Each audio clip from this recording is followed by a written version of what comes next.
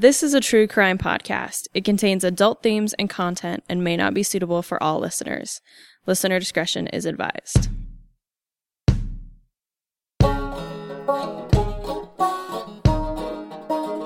He said, "You know what this is?" I said, "Yeah, it's a razor blade." He said, "I got you at my mercy, don't you?" And here, they were guards and I was a convict. And that's the way it was. You knew where you were. He says, "I wish you would just learn to behave like ladies." And he said, "If you draw any blood, I'll kill every man in there." So the man dropped the knife and turned to the other men that were with him that he had set loose out of the various cells and said, "Well, he means it. He'll kill us if we don't give up." So they gave up. You do your own number, you do your own time. If you hear something, you keep it within yourself. If you see something, you're blind to it. I don't care if it's a killing or whatever. You just don't see it. Welcome, ladies and gentlemen, to Behind Gray Walls, a podcast about the old Idaho State Penitentiary and the men and women who are incarcerated here. My name's Anthony, and I'm talking to Sky. Hi, everyone. Hey, Sky. How's Texas? It is pretty close to a full lockdown. Restaurants are closed. My spring break is almost over, so we are going to start online classes for at least 2 weeks, though rumors are that we will go online for the rest of the semester, and I don't know how my motivation will handle it. And it's also starting to get hot and humid, and so things could be better. But things could be better across the whole world. It's March 20th, and so in Idaho here, our restaurants just shut down, and, things are looking a little bit dicey. We just shut down today, March 20th, 2020, at the Old Pen from visitors, so we're still reporting into work, and we're doing a lot of spring cleaning here at the prison, cleaning out cells and working on exhibits and other items, just so that when we do open up, people are going to walk in and see a sparkling, brand new old prison. It sounds so hopefully great. That's soon. Yeah. Yes. I'm glad we get to do this because this is such a good respite from news. Yeah, for sure. We on. definitely timed our release almost perfectly. Anyway, let's get to some stories. Let's do it. Let's go back 100 years. Who are you talking about today, Sky? So we are actually going to go back over 100 years because I'm looking at one of our first women, number 636, Fedora Crawford. I'm really excited about this story. I did not think that we were going to be able to find anything on her, but I was able to, and her story is so fascinating. Like I said, she doesn't have a lot written on her, so a lot of our episode is going to be, not a lot, but probably half of my part of the episode is going to be history about sort of where she was from. We just have one article it's from the Library of Congress, and then we have one document in her file. So we only know so much. So, as we get started, sources, the one document in her inmate file, that article from Chronicling America is from the Silver Messenger. I did use a little bit of Ancestry.com. I scoured it for any files that potentially might have been her. I'll get into that a little bit later. There are some Idaho Daily Statesman articles, again, actually not about her. I'll get into all of that. I used lemhiccounty.idaho.org, Wikipedia, and also ghosttowns.com. So, as I said, this is going to be a pretty short episode, but I wanted to do her because the crime that got her into the pen is fascinating. It's kind of amazing. Yeah. And, even though there is just one document and only one newspaper article, I still think her story deserves to be told. Can I just say, we didn't know what her crime was. And when you found it, the glee on your face and in your voice as you were telling us, I found Fedora Crawford's crime. I finally found it. It was, man, yeah. I'm so excited for you to tell this story because that feeling of finally figuring out one of these things, so good. And everybody, seriously, if you want, while you're in quarantine, go do some research. Research your family. Go to Library of Congress and search something and have fun. Yeah. Yeah, I had that feeling with two inmates. It was her, and then it was Ernestine Paul, who we profiled last season. It's an immense amount of satisfaction of just like, I found them, like we can account for them. Their stories are going to be told now. So I am very excited to tell you about Fedora. So, Fedora was born around 1870 in France. She was one of 6 of our female inmates who was born outside of the country. But she I think was the only female inmate born in France, so that's kind of neat. We don't know her real name. According to the singular document in her inmate file, she goes by the alias Mary Dupont. Crawford is not her real last name, and I'll get into why we know that. And Fedora is not exactly a popular French name, so I don't really know. Dupont might be perhaps her paternal last name, but Mary is actually the name of a relative, and again, I'll get into that. And so this is why I don't think this is her real name either. So we just don't really know much about her. According to this intake paper, her father died when she was 2 years old, and then her mother died when she was 9. So at just 9 years old, she was an orphan. And so according to this intake paper, at the age of 9, she left her parents' home. She likely headed to live with some kin, some family. And I would guess that she goes to live with an aunt named Mary Dupont. So that's probably where she got that name. That alias is from that aunt. So she says that she attended common school for 9 years. I don't know if this means that she attended until she was 9 years old, which would make sense. When you are taken out of your home environment, it's hard to sort of stay in. That would have been about 4th or 5th grade that she would have dropped out. It is possible that she attended until her early teens, so literally for 9 years. We just don't know. At some point in the late 1880s, maybe early 1890s, she likely came over to the U.S., and at some point, she ended up in the middle of Idaho in Lemhi County, and I believe she was at Gibbonsville, which is near Salmon, Idaho. So let me give you a little bit of background about Lemhi County. I didn't know anything about this county, so this is all kind of new information and very interesting. Mm-hmm. So Lemhi County is in eastern central Idaho, kind of right along the border of Idaho and Montana. It's only about 150 miles from Butte, Montana. The Lemhi Band of the Shoshone natives occupied the area for most of modern human history. There is human activity noted along the Salmon River as early as 14,000 years ago. Wow. Which is very similar to the same amount of activity you had sort of in Twin Falls. So I think what that teaches us is that, you know, it's so crazy to think about humans living like 14,000 years ago. But people were there and people were living on this land, which is so cool. But as I said, the Lemhi Band in modern human history were the main occupiers, I wouldn't say the only, because obviously there were other Native American tribes, but they were the main band sort of in that area.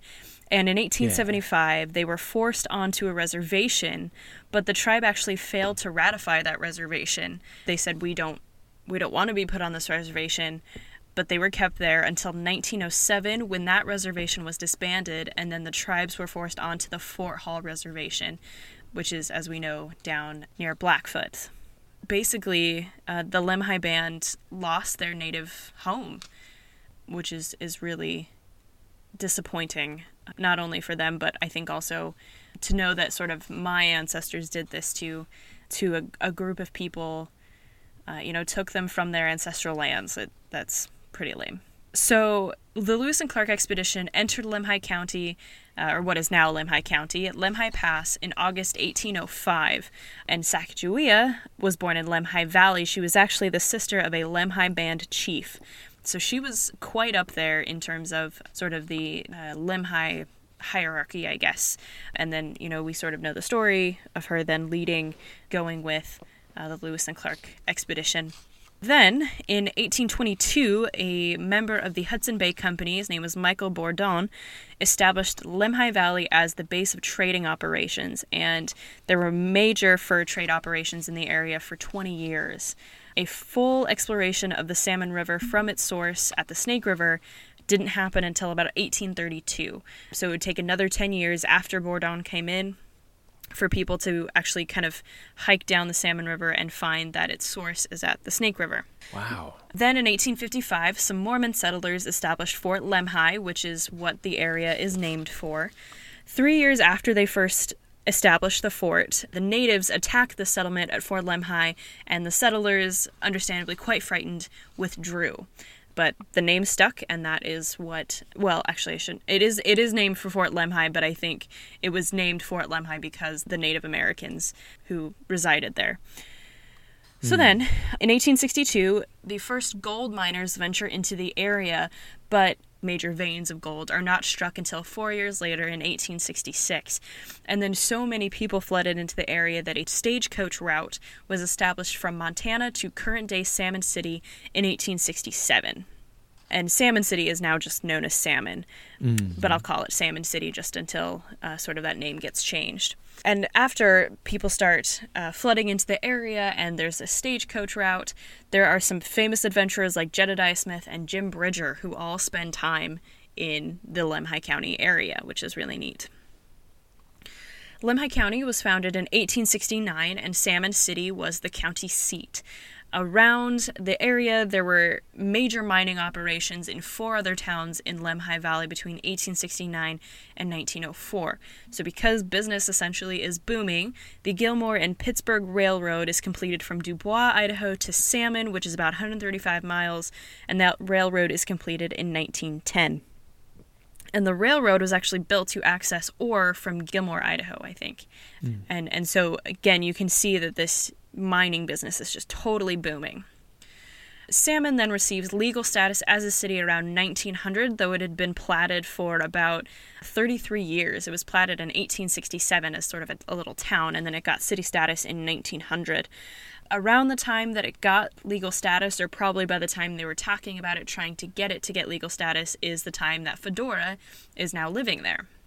Now, current-day Salmon is well known for its outdoor activities. The Salmon River, it was called the River of No Return by the Lewis and Clark expedition, offers whitewater rafting and steelhead and salmon fishing. During the summer and even during the winter, there's lots of stuff to do. You can go big game hunting, you can go on horseback rides, you can go rock climbing. Winter sports include snowmobiling, cross-country skiing, and snowshoeing. So there's lots of stuff to do. I think rafting the river is sort of the main thing to do out there. I think a lot of the economy is built on summer tourism, and I think you can tell by the nickname that the Lewis and Clark expedition gave it, the River of No Return. This whitewater rafting is like pretty top-notch, like high class. Yeah, if there are any listeners out there that have rafted out at Salmon, like, let us know. Mm-hmm. The population estimate of Lemhi County in 2018 was 7,961. And actually, it was only, I think, like less than 100 people higher than the population in 2010. So not a lot of growth out there, but I think, again, most of their economy is sort of built around tourism. So that is a little bit about Lemhi County and sort of the salmon area. You know, the area is full of miners, it's full of railroad workers, it's full of trappers. It's sort of a bit of a Wild West kind of area in 1898. And so Fedora is living out there, and she is living with a man named Charlie Crawford, where she likely took her surname. Crawford is not exactly a very French last name, and so if she was living with him, then she tried to, she took his last name. I'm not sure if they were actually married or if she just sort of took his last name out of convenience. Maybe she did it to try to fit in, but what is interesting is that if she did it to try to fit in, there are actually a lot of French Canadians in the area because of that fur trapping. That Hudson Bay Company is a Canadian company. And so I don't think it would have seemed out of the ordinary for her to have some sort of French last name. There aren't any records of a marriage, and when she came in, she listed herself as single. So I'm not sure why her last name is Crawford, unless she was hoping to marry him and did it out of convenience. I'm not really sure why, but this is where she takes that last name. Fedora's story, the reason she's in the pen in the first place, and this is according to that single article in the Silver Messenger, her story opens with a man named Enos Martin. He had been working for the Monolith Company, which I think is a mining company. There's lots of companies called that now. There is actually a Monolith mine in Portland, which is why I think it was probably a mining company, and given sort of what's happening out there, doesn't seem out of the realm of possibility. So he's out there, he'd been working for the mining company, and he quits. And when he quits, he gets a $60 check. And he decides to give the $60 check to a man named Yves Gagnon. So Yves gets the $60 check for quote-unquote safekeeping. I don't know why, but this is what he does. And so Yves was actually married to a young woman named Nellie Smith. And according to this newspaper article, she was, quote, a former buckskin woman.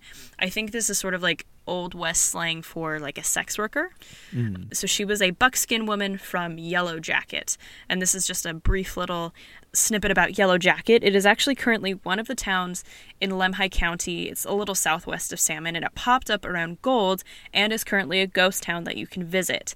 Gold was discovered in Yellow Jacket in 1869, which led to the development of several quartz mines and the Yellow Jacket Mill.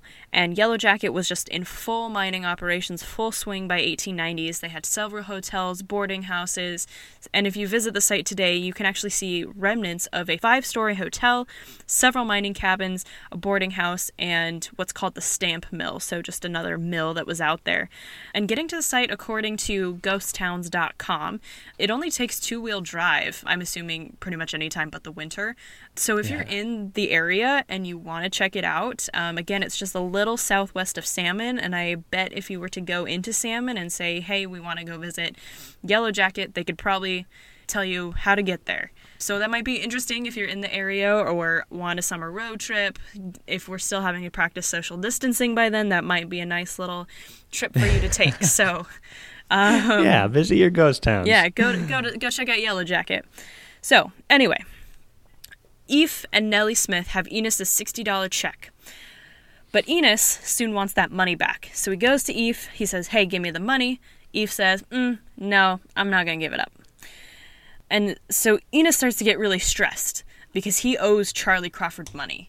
It doesn't say how much money he owes, but we do know that that $60 was going to go toward paying Charlie back. So he's stressed and he doesn't know what to do. He goes to Charlie, says, listen, I gave Yves the money. He's not giving it back to me. I promise I'm trying to pay you back. I'm not trying to skimp you on anything, but he won't give me the money back. So Charlie decides to take things into his own hands. So in early May 1898, Charlie, Enos, and Fedora, they all head to Yves' house. And they knock on the door, but Yves and Nellie are asleep. I believe in the newspaper article it says they are in a, quote, blissful repose. So they're just sleeping, taking a nap. So when they don't answer, Charlie, Enos, and Fedora kick the door in, and it is on. So Charlie first shoots at Yves and hits Yves in the leg. And so Yves is struggling around. He's trying to get to Charlie. And Charlie, I don't know if he was out of bullets, if he didn't feel like he should shoot Nellie, but he actually attacks Nellie and he beats her in the face with the butt of his gun. And he knocks out 5 of her teeth and, quote, otherwise, and then in the newspaper it says that he knocked out 5 teeth and, quote, otherwise swelling her head. So he is just beating the crap out of her. So Yves sort of recovers enough from the gunshot wound, enough to lunge at Charlie. He gets the gun from him, and then once Yves gets the gun, then he starts beating Charlie in the face with it himself. So it's just a massive free-for-all, basically. And Fedora's role in the fight, interestingly, is not mentioned in the newspaper, but I would bet that while Charlie and Yves and probably Enos are all fighting, Fedora and Nellie are probably going after each other. And so it is just a total melee, just total chaos going on in this house. I mean, it's insanity. I just imagine just everyone is throwing punches, rolling around on the ground. You know, there's smoke in the air from the gunshot. It's just crazy in here. So eventually this fight ends. I don't know if people heard the commotion and came in to stop the fight, I don't know, but somehow the fight ends, and Charlie, Enos, and Fedora are all arrested and taken to Salmon to await trial.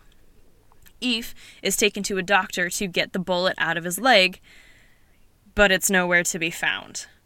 This is what the newspaper article says. It says, quote, the pistol ball in Gagnon's leg is lost among the tendons and muscles, and the doctor could not find it, and it may be some time before he can go to Salmon to appear against Crawford, Martin, and Fedora.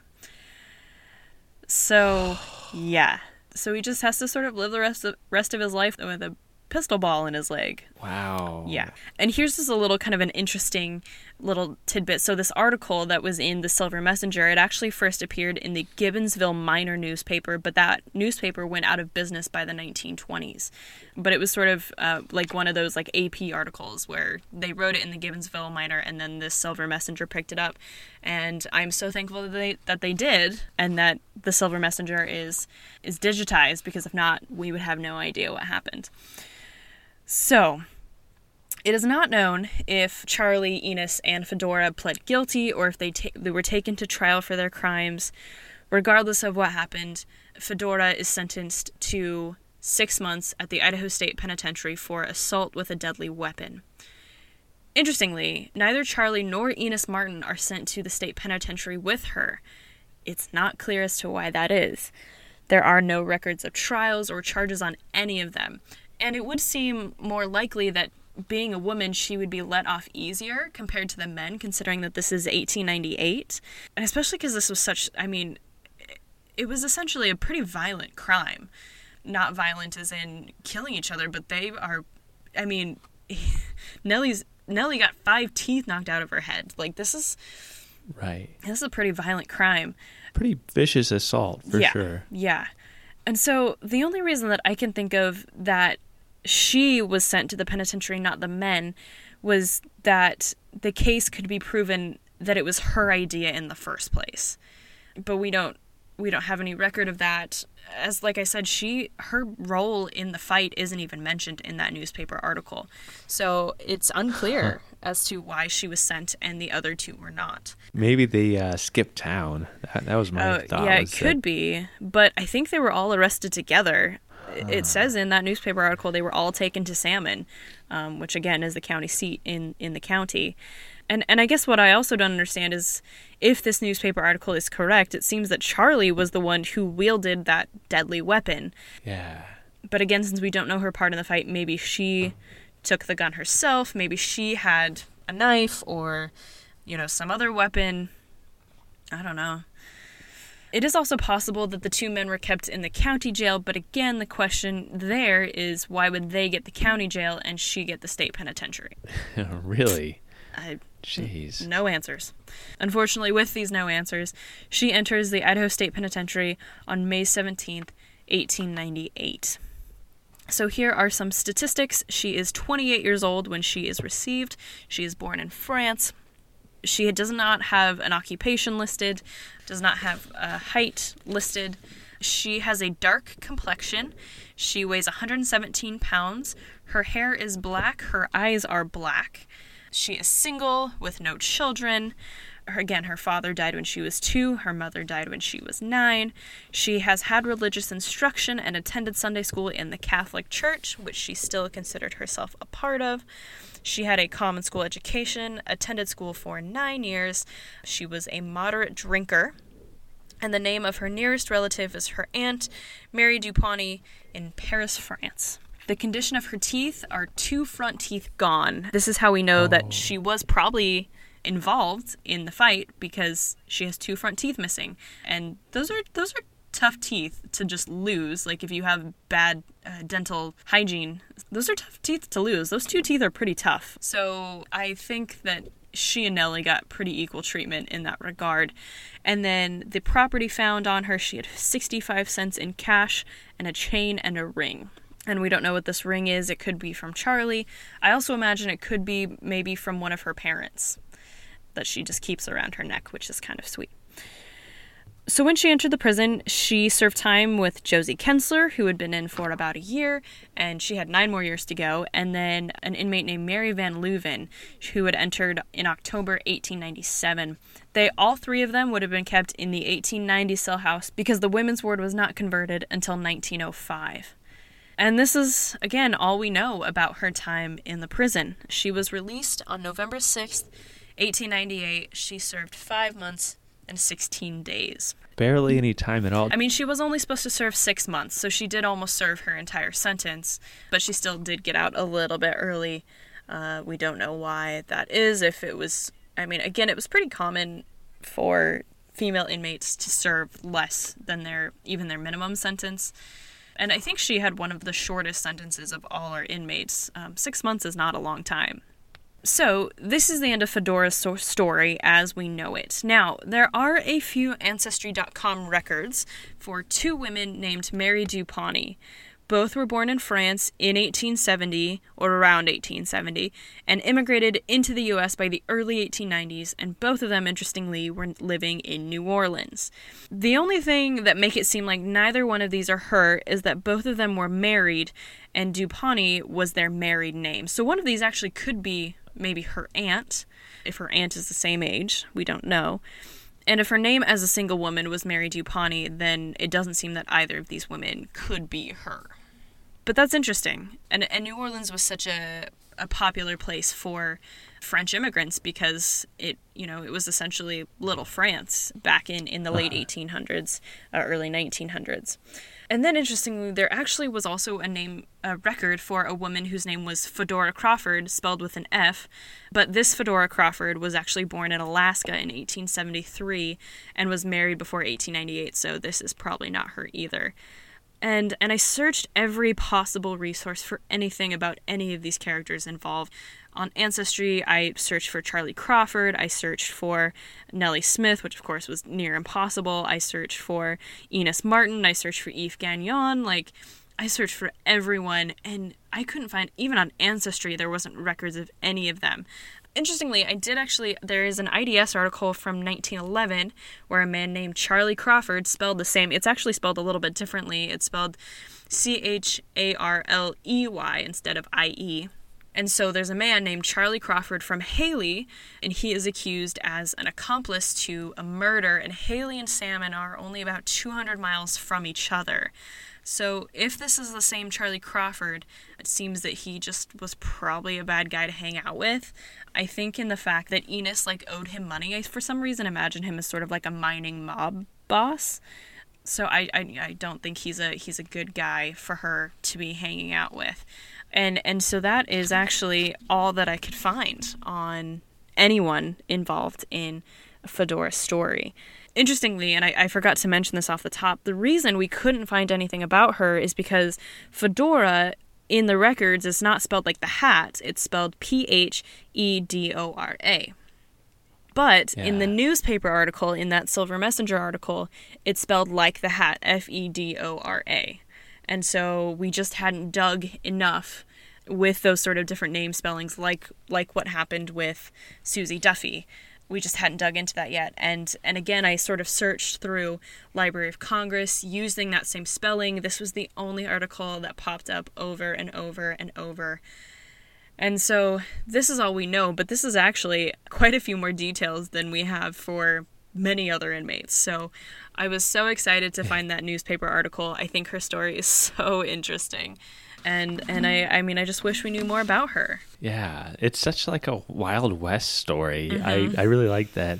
I wonder if her English was really bad, and that contributed to the lack of information about her and the misspelling of names and everything else. If there's a language barrier or... I don't know. Yeah, it's a good point. It depends on when she got to the States. I wonder, too, why she came over at all. Because her aunt is still in Paris, and I don't know if she maybe thought she had a better chance. Because I know that in France, and I don't know if they did, in the previous century, but I know that sort of in the 20th and into the 21st century, most Europeans learn English as a second language.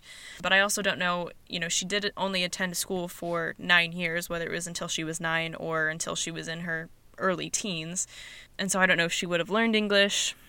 I don't know, there's so many questions, but that definitely is a good point. It could be sort of misspellings. I think, frankly, this misspelling in the newspaper is just the newspaper not caring.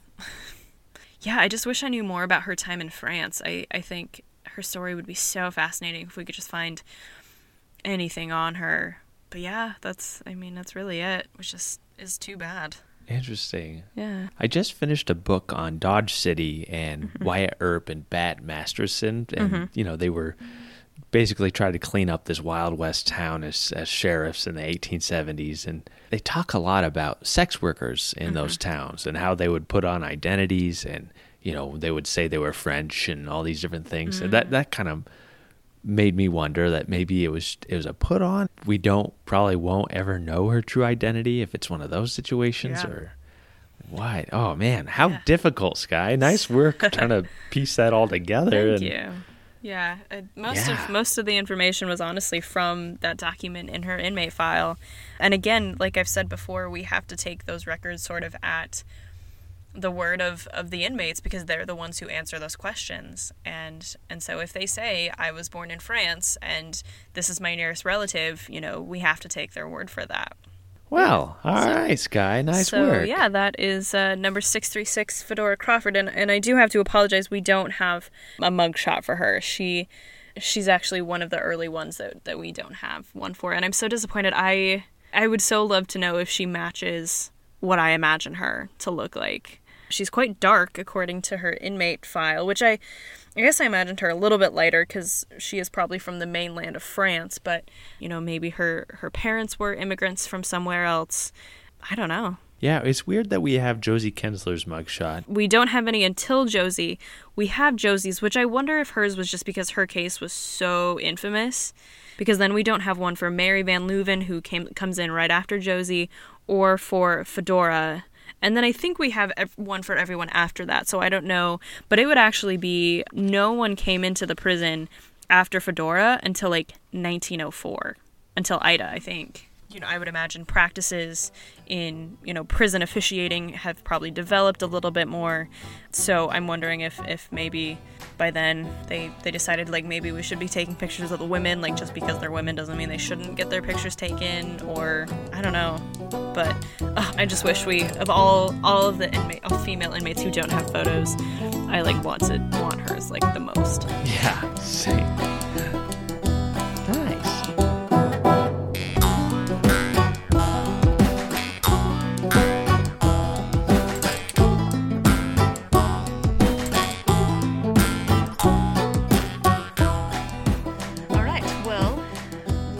Let's hear who you have got today. I have inmate number 1934, Benjamin Thomas Penn. Ah, yes. And yes, this is actually who I wanted to talk about at Treefort this year.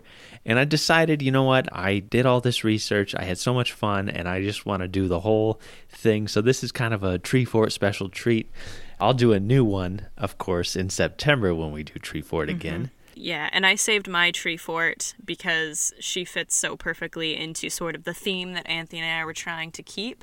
And I wasn't sure if we had any other inmate who fit quite as nicely. So I'm going to keep mine for Treefort, which is why I don't have a Treefort special. But I can't wait to hear about what you've come up with for Benjamin Penn. All right, so my sources. I use the Idaho Statesman, of course, Library of Congress chronicling America, several Library of Congress photos, and even sheet music, Benjamin Penn's inmate file, wards reports, Idaho State Archives collections, Britannica.com article on minstrel shows, and a History.com article titled Teddy Roosevelt Discusses America's Race Problem.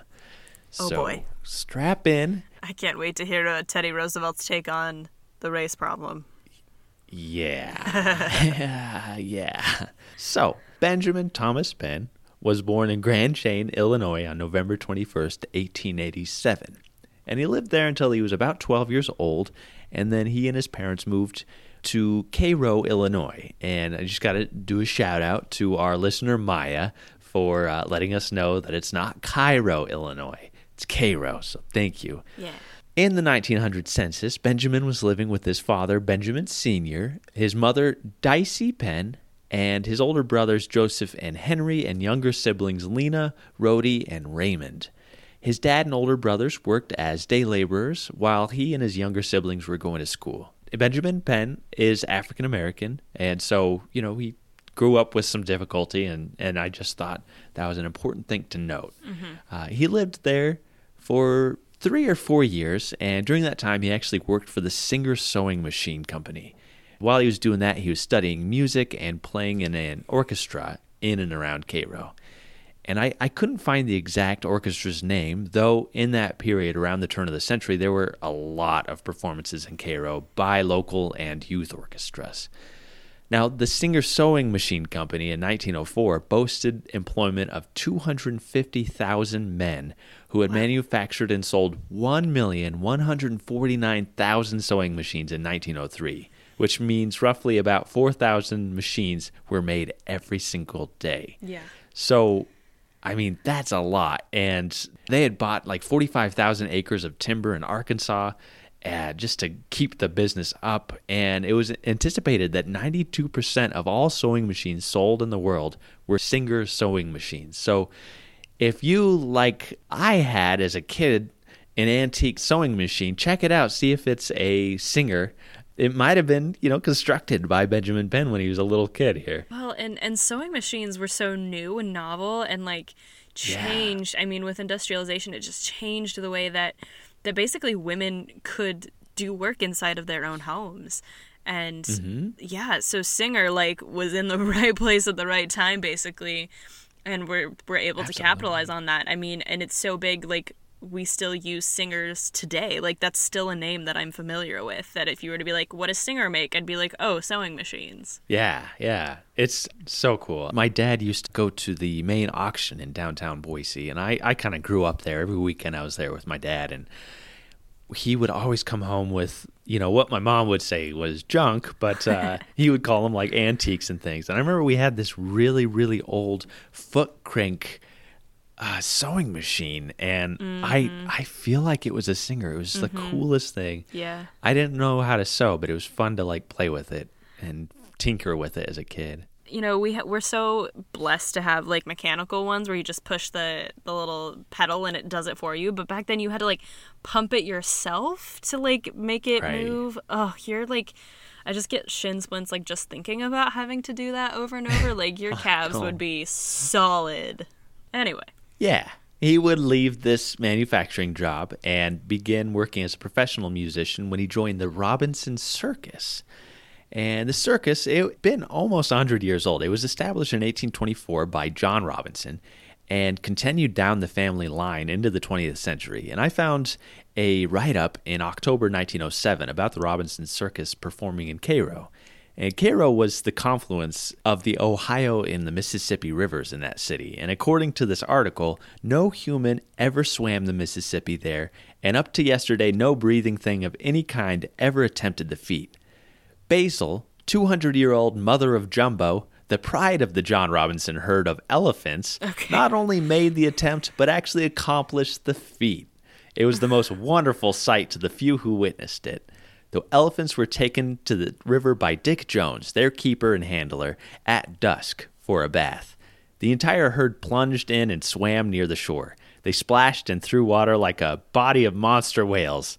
Jones tried in vain to get them to venture out, but each instance they trumpeted loudly and refused. Finally, he bethought a plan. He mounted the huge back of Basil and urged her across.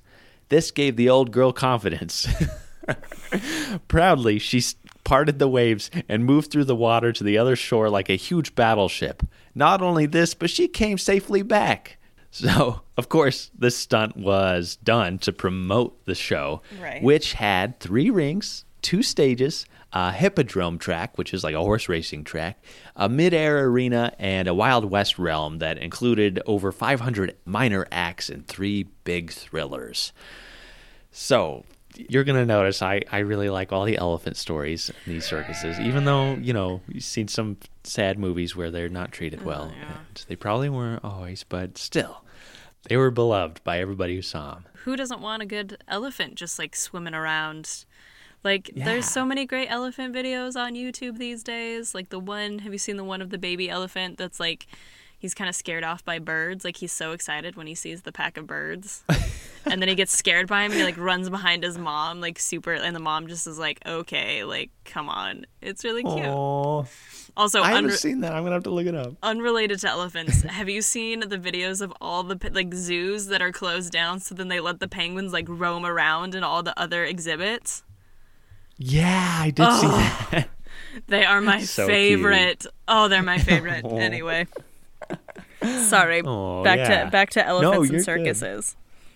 Good. Yeah, so he's playing music for this band, and then after his stint with the Robinson Circus, he actually joins the Parker Carnival Company, which was unique for being a clean show. They didn't have any immoral features or gambling devices attached to them, and their gimmick, they had an airship and a balloon, which I thought was pretty fascinating. Mm-hmm. They were also well known for their dog, pony, monkey, goat, and bird circus. And they said they're all trained to do almost everything but talk, which I thought, woo, that's good. Yeah, anyway, I read one review about a skit in which trained birds acted out a scene in which a villain bird snatched up a damsel heroine bird and tied her up before setting fire to the platform that she was placed on. Whoa! This hero firefighter bird swoops in last minute, unties the damsel, and brings her out to safety. I mean, what? Super riveting stuff. I love it. I wish I could join the circus like 100 years ago. It sounds like such a good time. In 1905, the company had 22 train cars worth of people, animals, and amusements, and included a symphony band of 30 pieces, which is where our Benjamin Penn found himself traveling the country and performing. And like most musical, theatrical, and arts careers, there's a lot of bouncing around, finding new gigs, and Ben found a new one with the popular Sells Floto Circus. It isn't noted when he joined, but we know he had been with them for some time before his crime in 1912.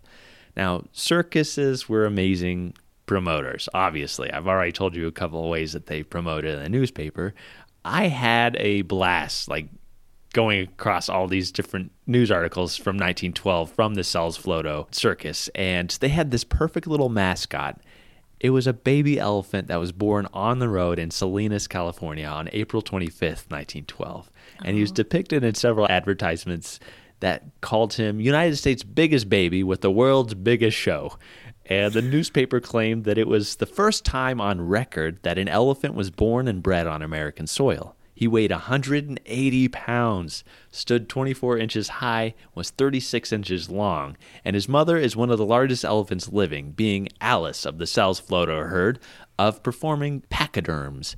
The little fellow is being raised by hand, as from the time of his birth his mother refused to own him, and, in fact, it took the efforts of all the elephant men of the circus to subdue her in order to prevent her from crushing him to death. Sad. So thankfully, this little 180-pound elephant served as their advertising in each city. About a week before they would go to a city, they would send a photo of this cute little elephant.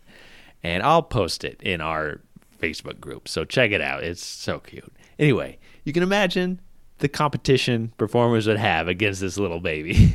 Yeah. There are tons of advertisements as they traveled, and they promoted their newest acts and the drop in price to 25 cents per admission, which was huge because they weren't part of this big circus union that was going on. They were doing their own thing and separate from everybody else.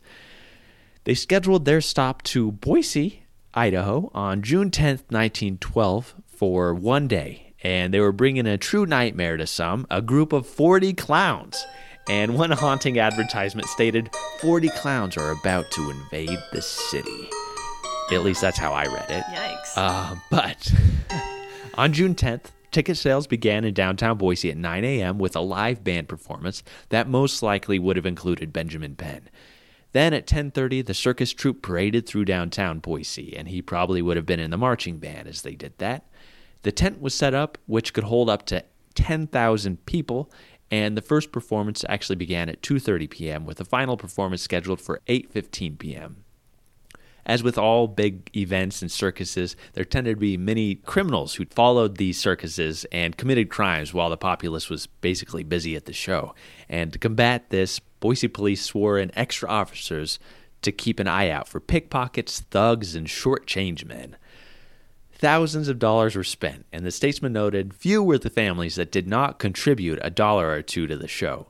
It was estimated that 14,000 people attended the circus, which, at 25 cents a pop would equal about $3,500 just in admissions that the circus would have made, not including, extra special areas that you could spend an extra quarter in and all that stuff. So, they made quite a bit of money that day.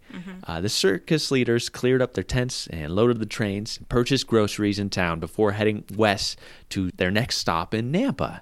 And Benjamin Penn and the rest of the African-American band actually boarded the platform at the very end of the train. They were at the very back of the train. And when it started on its way, the musicians began to drink.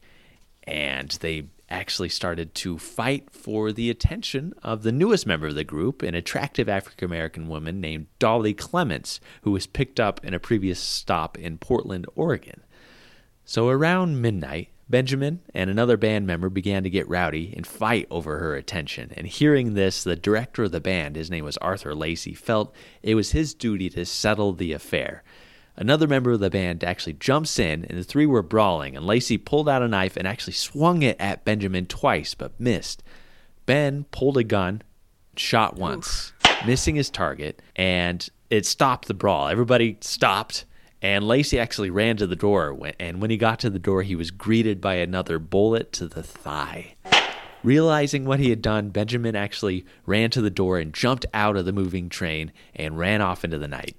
The train conductor was alerted, but the train was moving, so Arthur Lacey had to wait until they reached a Nampa hospital where the wound was probed and the bullet, which was from a heavy caliber revolver, was removed in 3 pieces. Ooh. The thigh bone was badly shattered, and the colored man's condition is considered to be very critical.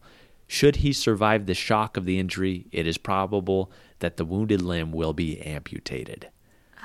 Yikes. There's lots of shooting in the leg this episode. Yeah, right? Yeah, you had one too. Oh, yeah.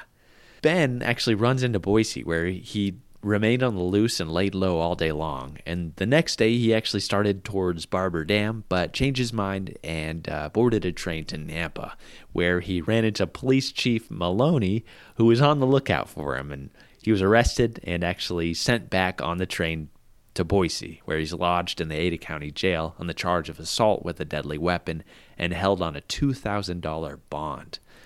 A headline stated, "Penn is a nervous man. Colored bandmaster may face still more serious charge," as Arthur Lacey remained in the hospital in critical condition. So July 11th, 1912 is his preliminary hearing, and Arthur Lacey, he didn't stabilize for a month, so that's why it was a month later. So the hearing for Benjamin's trial didn't occur until July 11th. Arthur arrived from Nampa with crutches and served as the only witness, which was sufficient to hold Benjamin Penn. And it's noted that Dolly Clements was working in a moving picture show in Twin Falls and would attend the trial if she was needed. And I couldn't find any evidence of what moving picture show, what she was doing there. Back then they had little cigarette girls that would sort of wander the lobby as well, which I think was a pretty common. What year is this? Early 1900s, 1912. Right? Yeah. It may have been segregated. It may not have been. I don't know if Twin would have had very many African Americans by then. Interesting.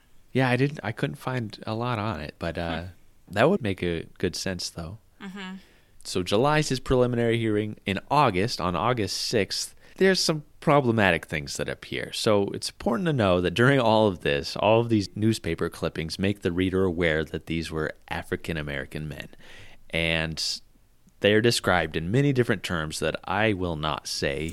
Oh, yikes. But the most offensive thing to our modern view is an article that came out a month before Ben's trial titled, "County Jail Looks Like Colored Camp Meeting Lot." Oh, I remember this.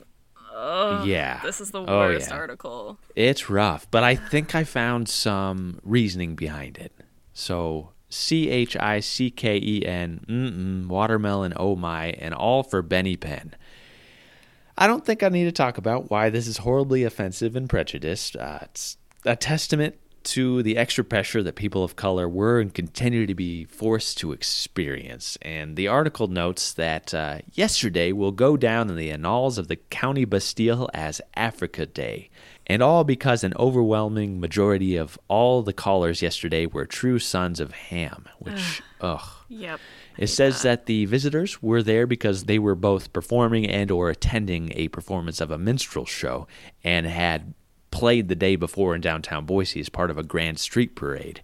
After the parade and throughout the afternoon, they came in groups and individually to the prison and brought treats like peanuts, candy, watermelons, oranges, cooked chicken, and other items, which, I don't know how accurate that even is. But in all, 32 people came to visit Ben and talk to him and bring him these treats.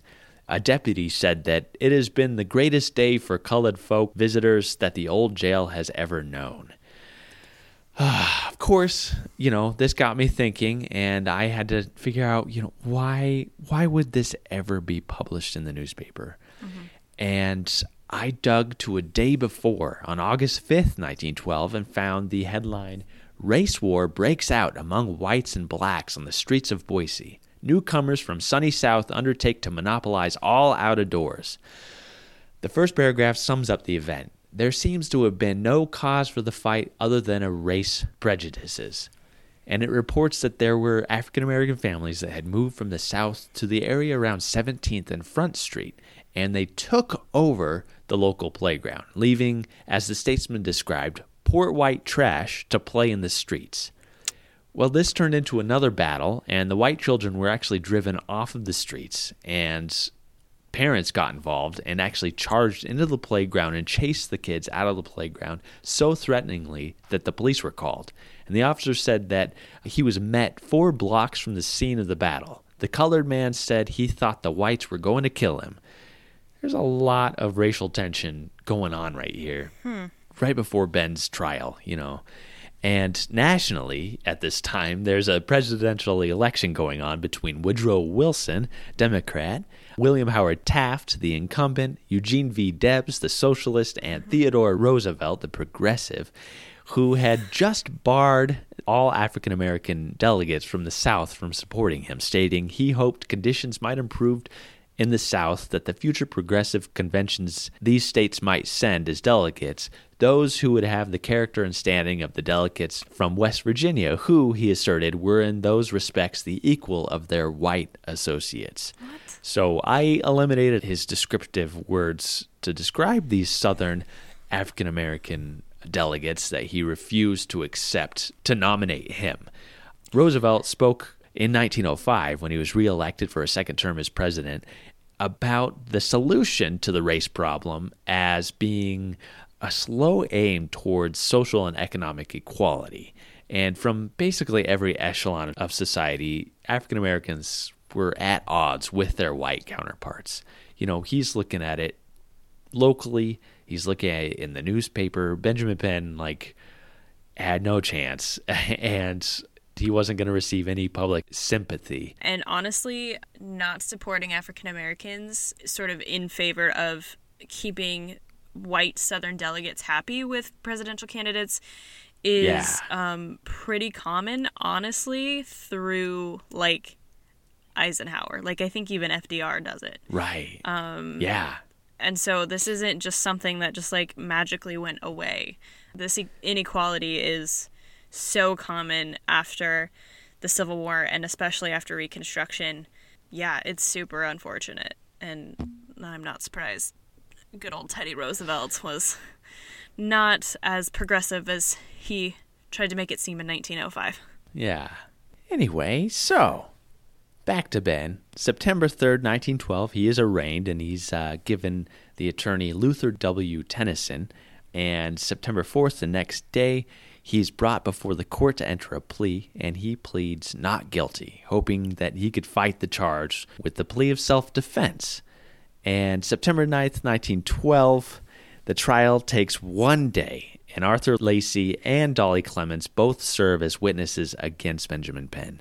And he is found guilty by the jury with assault with a deadly weapon. And the statute for assault with a deadly weapon at the time was a term in the state penitentiary of from 6 months to 2 years, or a fine not exceeding $5,000, or both, the fine and imprisonment. The next day, on September 10th, 1912, the judge sentenced Ben Penn to not less than 1 year nor more than 2 years at the Idaho State Penitentiary. He is given the number 1934, and he arrives at the prison on September 12th, 1912. And the Idaho Statesman, of course, following this story from the beginning, had to write the classic headline, "Penn goes to Penn." I don't blame him. I was actually looking for it when I started this, and of course, there it is. Crime, assault with a deadly weapon. Sentence, not less than 1 year nor more than 2 years. Age, 25. Born in Grand Chain, Illinois. Legitimate occupation, musician/barber. Served apprenticeship as a musician. Height, 5 feet 4.5 inches tall. Complexion, Negro. Weight, 161 pounds. Color of hair, black, kinky. Color of eyes, brown, black. Whites, prominent. Conjugal relations, single. Domestic relations, father died when prisoner was 20. Mother died when prisoner was 12. Prisoner left home when he was 20 years old. Had religious instruction and attended Sunday school in the Missionary Baptist Church, but was not currently in a church. Had a common school education with 2 years of school attendance. Drank moderately. Nearest relative was his cousin William Hudgen in Cairo, Illinois. Peculiarity in build and feature, regular, large prominent eyes inclined to be a little crossed. Condition of teeth, poor, 4 or 5 out, each side back, upper and lower jaws. No beard worn. Size of boot, 8 and 8.5. Size of hat, 7 1/8. Property found on convict, cash, $20.15. Clothing and commissary department. Parents were both born in the United States, and he had been in Idaho but a short time when the trouble occurred. On his Bertillon form, it shows that he had a scar on his inner left thigh and scars on his face, and it also noted that the first joint of his right middle finger was amputated, which would have made playing music a little difficult. Some folks, and especially playing the middle valve of the trumpet, may have taken a little bit of time to master. I did not know that. That's really interesting. Yeah. Warden Snook also noted that on the back side of the Bertillon, that skin brown, black, and scaly. Back, shoulders, legs are one mass of small lumps caused by blackheads or hairs. His attorney, Luther W. Tennyson, Esquire, wrote in about his past and stated that he has never been convicted of a felony or misdemeanor before. His parents were both peaceable and law-abiding people, and from my relations with him as his attorney in the recent case against him, I do not believe he is or ever has been a dangerous citizen. So, his time in prison. I actually dug into the 1913-1914 Warden's Biennial Report, and Warden Snook wrote that we are face to face with a condition whereby the state sentences a person to be confined in the penitentiary at hard labor without first having made provisions for the furnishing of such labor. Purposeful labor should be provided for the employment of all prisoners. Idleness begets bodily and mental deterioration and develops vice and insanity, retards whatever improvement prisoners might otherwise be susceptible of, also inflicts a needless penalty on the taxpayers of this state. The warden saw farming as the best job for prisoners because it built up the bodies of the prisoners and led to more self-sustaining production to reduce the burden of the prison on taxpayers. And he sought more farmland and established several camps throughout the state. And I looked into the racial makeup of the prison in this period as well. And there were 321 white men, 19 men who were Mexican, 21 that were black, 1 Indian man, and 1 Chinese man, totaling 363 total men. And that was during the time that the territorial prison, 1890 cell house, and 2 house were open. So it was pretty full. Yeah. Under the occupation breakdown, there weren't any musicians, which I thought was surprising. So Benjamin was most likely listed as one of the 3 barbers. Among some of the more interesting jobs that I found, such as a candy maker, a veterinary surgeon, 3 scholars, a physician, and a real estate agent in 1912-1913 era. Dang, how did that candy maker get in there? I know. That might be my next story. I might find that out. That might be my tree fort story. The Candyman can. At the Candyman can. So, despite not having any legitimate musicians listed, the prison authorities actually saw the value of keeping the men busy and motivated and allowed prisoners to start a band and even put on concerts so that members of the community could watch. A concert was held on New Year's Day in 1913, just under 4 months after Benjamin arrived. Journalists from the Idaho Statesman attended and wrote up an article, "Convicts Show Real Talent on Stage. put-on minstrel show that is collection of high-class numbers, songs, jokes, and dances, even the warden not immune from jests of end-men. So believe it or not, we have a photo of this minstrel performance with Ben right there front and center. And for those of you who do not know what minstrel shows or minstrelsy were, it was a major form of popular entertainment that was based around the comic enactment of racial stereotypes in the 19th and 20th centuries. And it was based on white males who painted their faces black and staged shows caricaturing the singing and dancing of slaves. And it's credited with beginning with a white man named Thomas Dartmouth Rice, who was nicknamed Jim Crow Rice and Daddy Rice, who was a traveling actor that created a song and dance show called Jump Jim Crow in 1828, which blew up not only in America, but also in Europe as he traveled and performed in blackface. This led to other companies taking the idea and developing shows with a format that included 2 acts. And the first act began with the performers standing in a semicircle, opening in song to a leader in whiteface who's wearing nice formal clothing, called the interlocutor, who stood in the middle, and he interacted with the men on the end of the circle nearest the audience, called the end men, who wore blackface and wore street clothes. After the grand entrance of this interlocutor, he would tell the surrounding troupe in blackface to sit down and begin telling jokes, interspersed with songs, ballads, comic songs, and instrumental pieces, typically using banjo and violin. The second act of the show consisted of a series of 1 acts that ended with what was called a hoedown or a walk-around, in which all the performers would clap and dance and sing while a member did a specialty number in the middle of it. And these minstrel shows were all white men in blackface until after the Civil War, when black performers actually began developing their own minstrel troupes and performing in the United States and Europe. And often, these troupes upped the musical repertoire and advertised in towns by performing parades in town during the day to encourage folks to watch the show at night, which is probably what happened when all these folks came to visit Ben in 1912. So it's one of the only mediums for talented black performers in the 20th century to make a real living performing. And around the early 1900s, minstrel shows actually began to include mixed companies with both black and white men, and eventually women were included in the mix.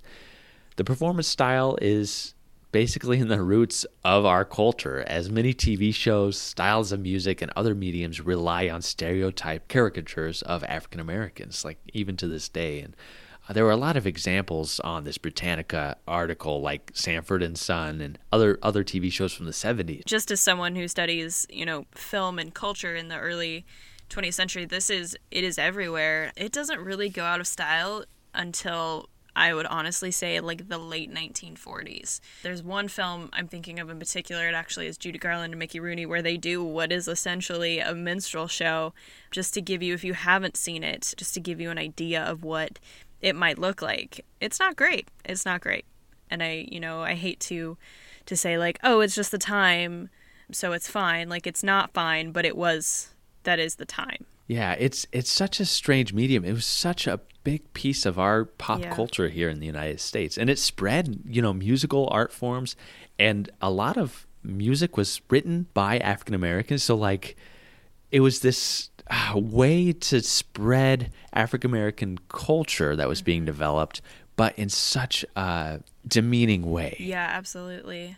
So the first sound film is called The Jazz Singer, not the one with Neil Diamond. That was my mom, one of the Neils. My mom was like, oh, I love that movie. And I was like, nope, different movie.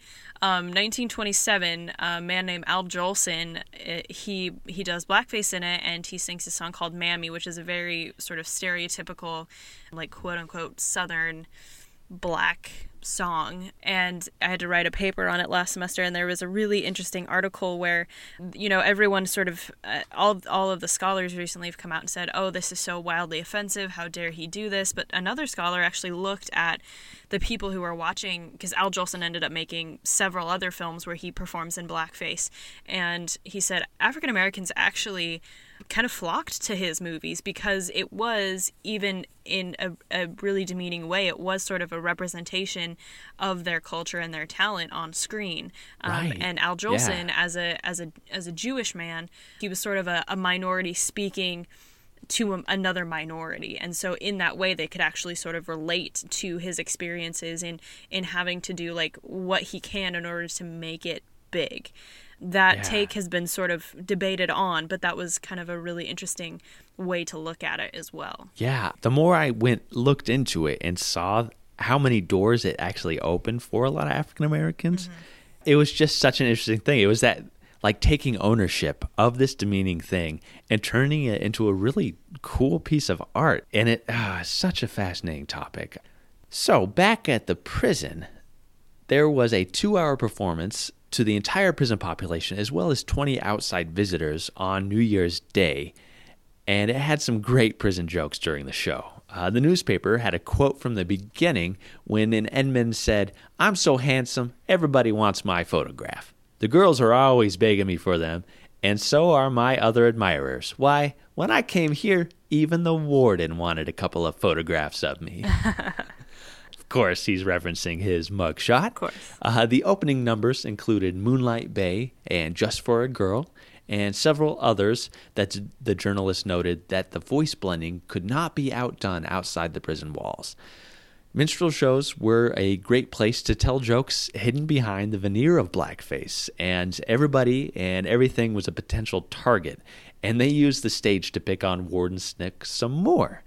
And one performer was twiddling his fingers, acting like he was counting them, when another performer asked what he was doing. He said, "I's trying to figure out when in 1915 that new machinery is going to be installed in the laundry," referring to a new motor that was purchased by the prison administration in 1912 that the administrators hadn't figured out how to install yet. And apparently the warden also got a kick out of this and laughed at it. But the parole violators were roasted the most, and one in particular got made fun of. He had been paroled on December 9th, 1912, just a couple weeks before the show, and within 5 hours was brought back to the prison for breaking his parole by breaking the 5th rule. He shall, at all times, abstain from the use of intoxicating liquor in any form. He was an easy target. He had apparently, as soon as he got out, he started drinking and he got busted. So the show continued. The instrumental work was fantastic and included a trombone solo by a burglar named Frank Mack and a harmonica solo by another burglar named George Horsley. And he did such a good job that he was asked to perform an encore of his piece. The show closed with a playlet called The Sign of the Indian, which included inmates not only in blackface, but some cross-dressing. They said Fred Tracy as the Fair Alice was as fancy a piece of femininity as ever donned a hobble skirt. The newspaper said that the performance was fantastic, songs were well sung, the jokes were well sprung, and the vaudeville numbers could only have been outdone by professionals. The inmates had painted backdrops that changed and even made their own costume changes. And Ben Penn is never mentioned, though in the photo he is front and center holding a trumpet. And in March, an article appeared in the Idaho Statesman titled, "Set Free Music Bars Behind Prison Bars. Convicts at Penitentiary to Organize a Brass Band Under Competent Leader." That leader, Benjamin Penn, who is mistakenly named William Penn throughout the article. And I love how it starts because it says, "Men may be confined behind iron bars, but musical genius can never be imprisoned if action just taken by convicts at the Idaho State Penitentiary is any indication. The inmates have agreed to form a genuine brass band, and with Warden Snook's full approval, expect to order instruments and begin rehearsals at once. William Penn knows his business and is an inmate of the penitentiary because while playing in a circus band here a year ago, he took a shot at a fellow musician in a quarrel over a woman. It is expected that the new band will offer ample opportunity for most of the harmony-loving inmates to get together. It is to be a genuine organization with all necessary brass and reed instruments, a real bass drum and cymbals. As soon as the instruments arrive, rehearsals will begin, and sometime during the summer, the band will be able to give its first concert. Now, unfortunately, I actually couldn't find any performances listed by the band other than one on Christmas Day in 1913 that was complimented highly for its efficiency, which I thought was an interesting compliment. Anyway, Ben is actually released on June 12th, 1914, with the expiration of his sentence, serving a total of 1 year and 9 months at the Idaho State Penitentiary. Now, the rest of his life, I have a little bit on it. So from Benjamin's World War I draft registration, we find that he was 29 years old, and he's living back in Cairo, Illinois. And he was still a musician and played with a man named George Epps. He had married since his release from prison, but I couldn't find any marriage certificates or anything else along those lines. He actually served in a World War I segregated unit as a musician in a headquarters band, which consisted of 28 men, and the bands had a band leader, an assistant band leader, and a sergeant bugler, 2 band sergeants, 4 band corporals, 2 musicians first class, 4 musicians second class, and 13 musicians third class, which is where Benjamin found himself.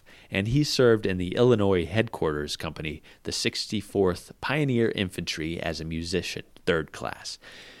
There is a whole history of segregated units, and if you're interested, I'd recommend that you all search for the 369th Infantry, known as the Harlem Hellfighters, who were attached to serve under the French Army. And they were given the distinction of not only being one of the most effective troops of soldiers against Germany, but also of bringing jazz to France. And it was led by an African-American man named Jim Europe, whose band in 1912, the same time that Ben was incarcerated in Idaho, was the first to perform in Carnegie Hall. So it was the first African-American performance in Carnegie Hall by this future World War I band leader of the Hellfighters.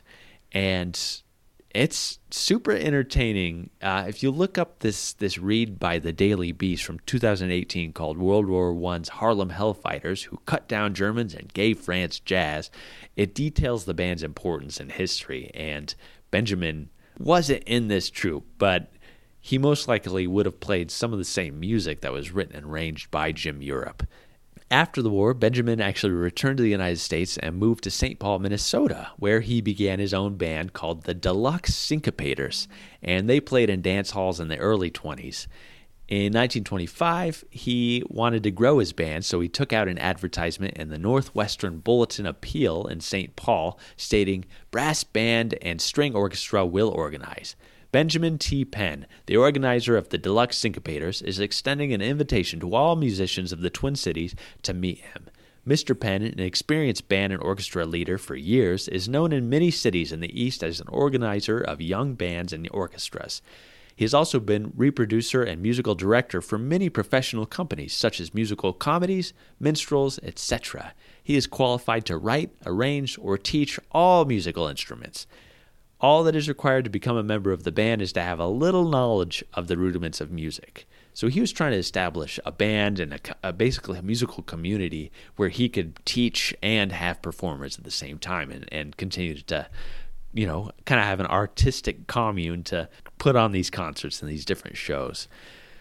The next information I came across for Ben was in 1942 with his draft registration card for all men born between April 28, 1877 and February 16, 1897, and the card listed his age as 54 years old, and he was living and working in Washington, D.C.